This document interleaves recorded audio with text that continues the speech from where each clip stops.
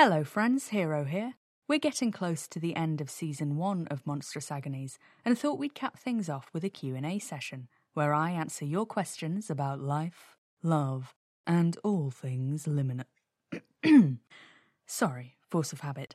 I'll answer your questions on whatever you ask, really.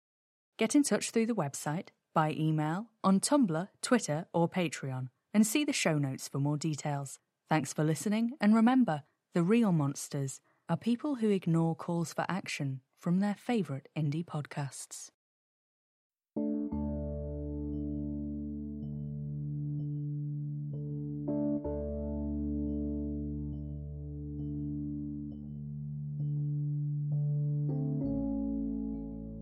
Monstrous Agonies.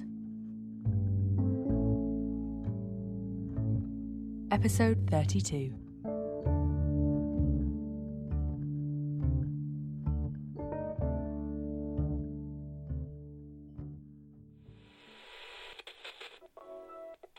Paint in one hand.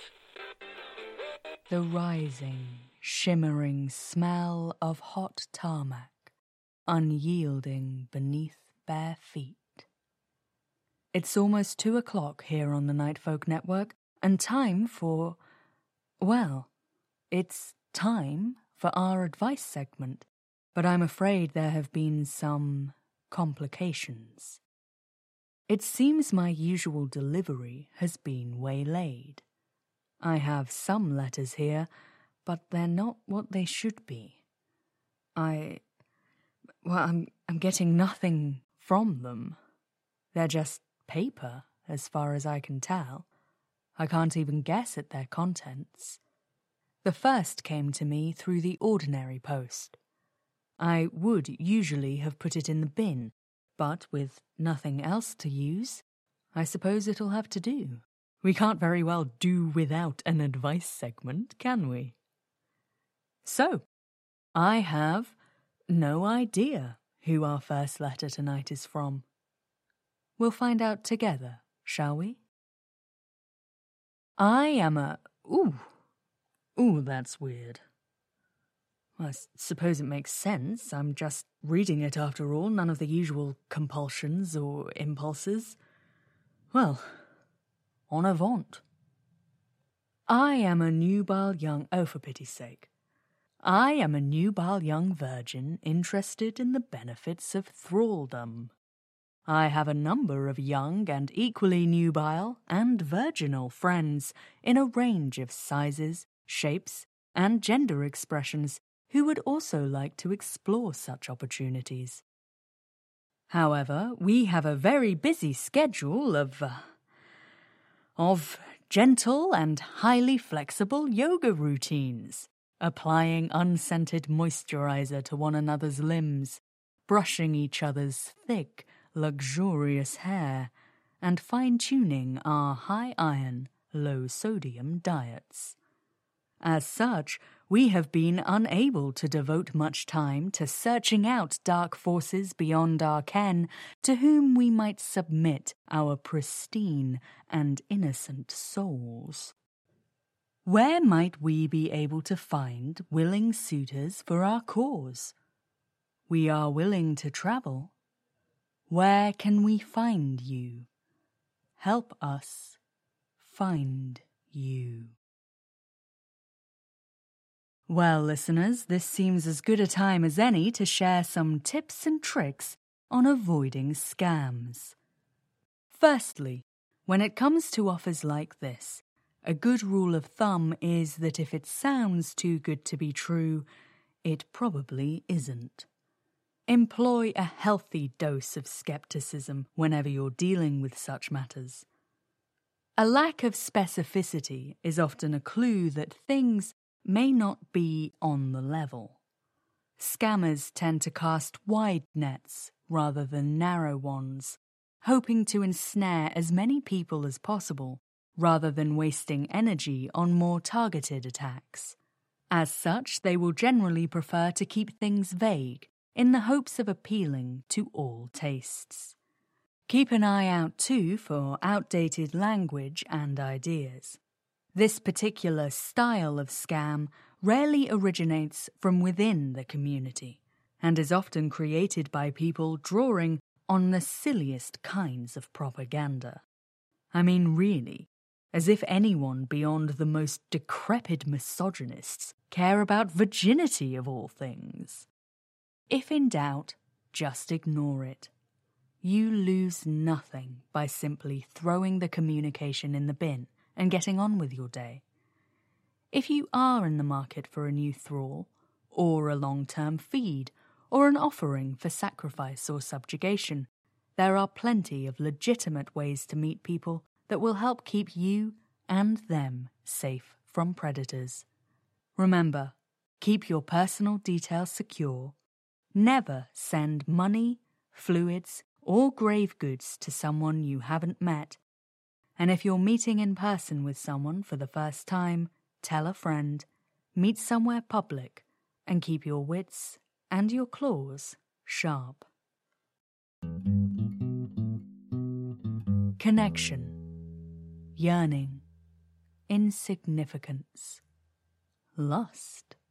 Find these feelings and more at Greedles Incorporate, proud sponsors of the Nightfolk Network. Our second letter tonight did come through the usual channels, as it happens, but it was some time ago. I believe it came during a week we were doing a live call-in, and we haven't had one of those in decades. Perhaps we should give it a go again sometime soon. Anyway, as I recall, one of our callers ran over time slightly. A young man asking about the logistics of intergenous oviposition, I believe. This letter was an unfortunate casualty of the limited time slot. I was released from my obligation to the writer, but it never felt quite right to dispose of the letter itself. And so, here it is.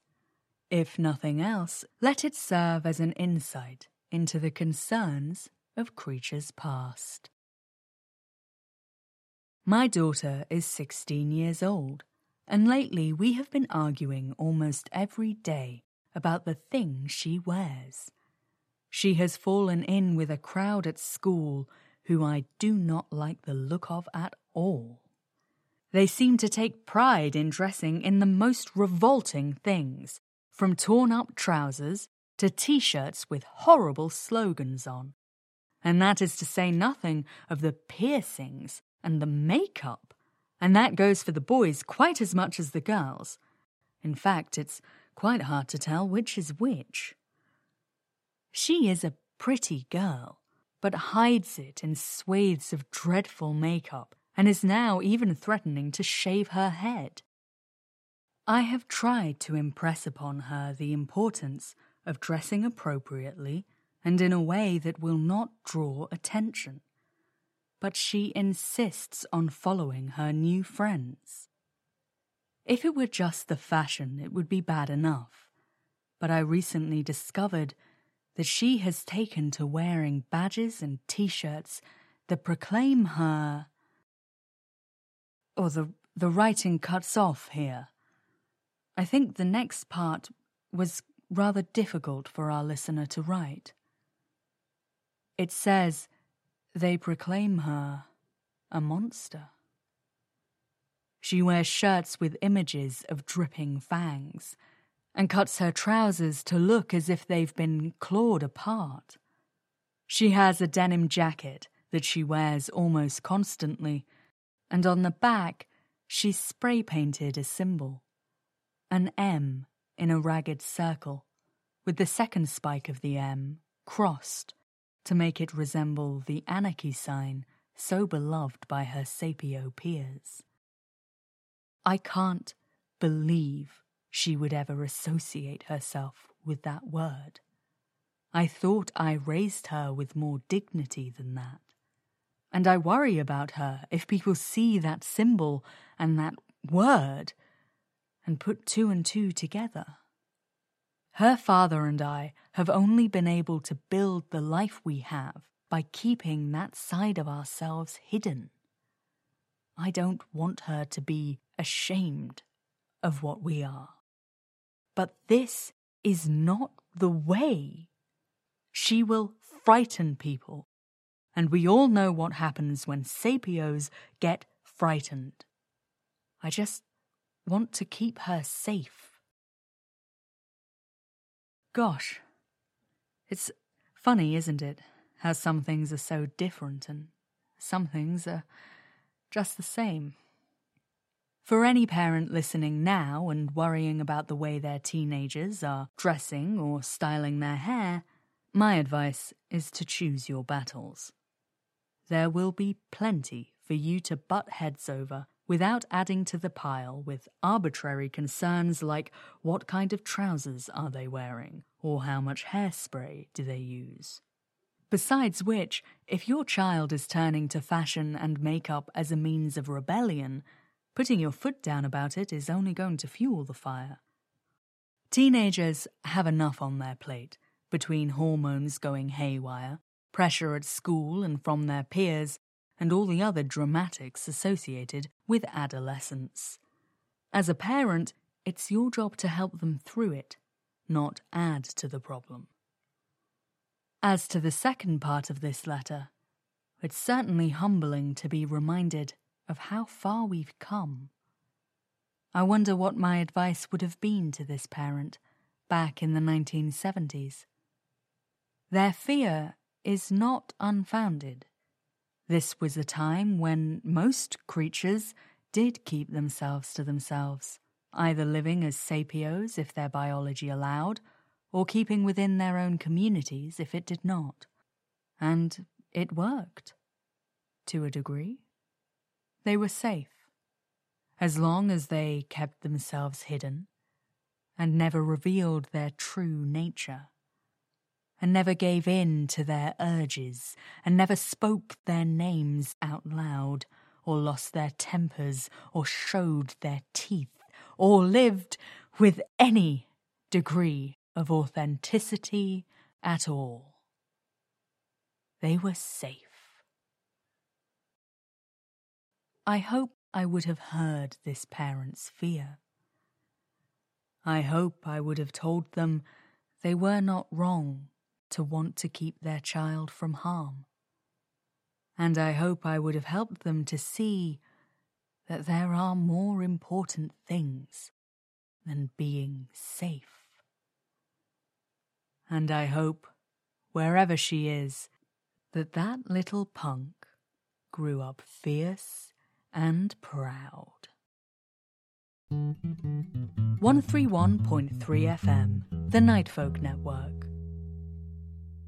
Thank you for your patience tonight, listeners. I fully expect to be back to our usual routine for next week's segment. What happened here tonight is an aberration, but not nearly as disruptive as I suspect its architect hoped.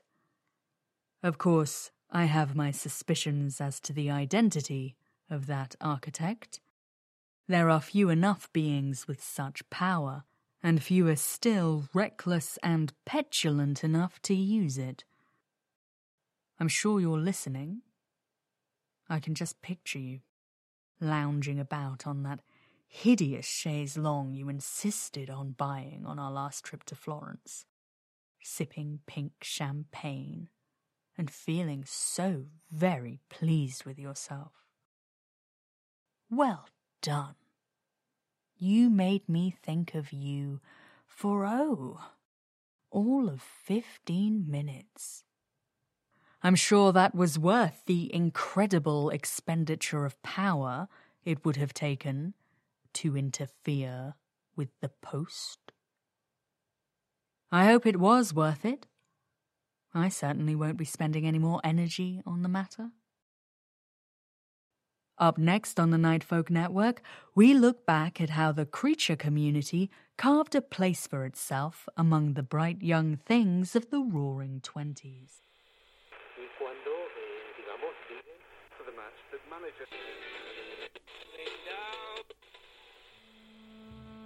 Episode 32 of Monstrous Agonies was written and performed by H.R. Owen. This episode's first letter was based on an idea by Thomas Charles Michael Patrick Sebastian. Thanks, friend. To submit your own letters and suggestions, head over to our website at monstrousagonies.co.uk, email us at submissions@monstrousagonies.co.uk, or find us on Tumblr at monstrous_agonies. You can also now find us on Twitter at monstrous_pod. Hello to our most recent supporters on Patreon, Danae, Hannah, and Hannah. If your name's Hannah and you haven't signed up yet, head over to patreon.com/monstrousagonies and do your part for the international Hannah Cabal. This podcast is distributed under a Creative Commons Attribution Non-Commercial Share-alike 4.0 international license. The theme tune is Dakota by Unheard Music Concepts. Thanks for listening, and remember, the real monsters are the friends we made on the way.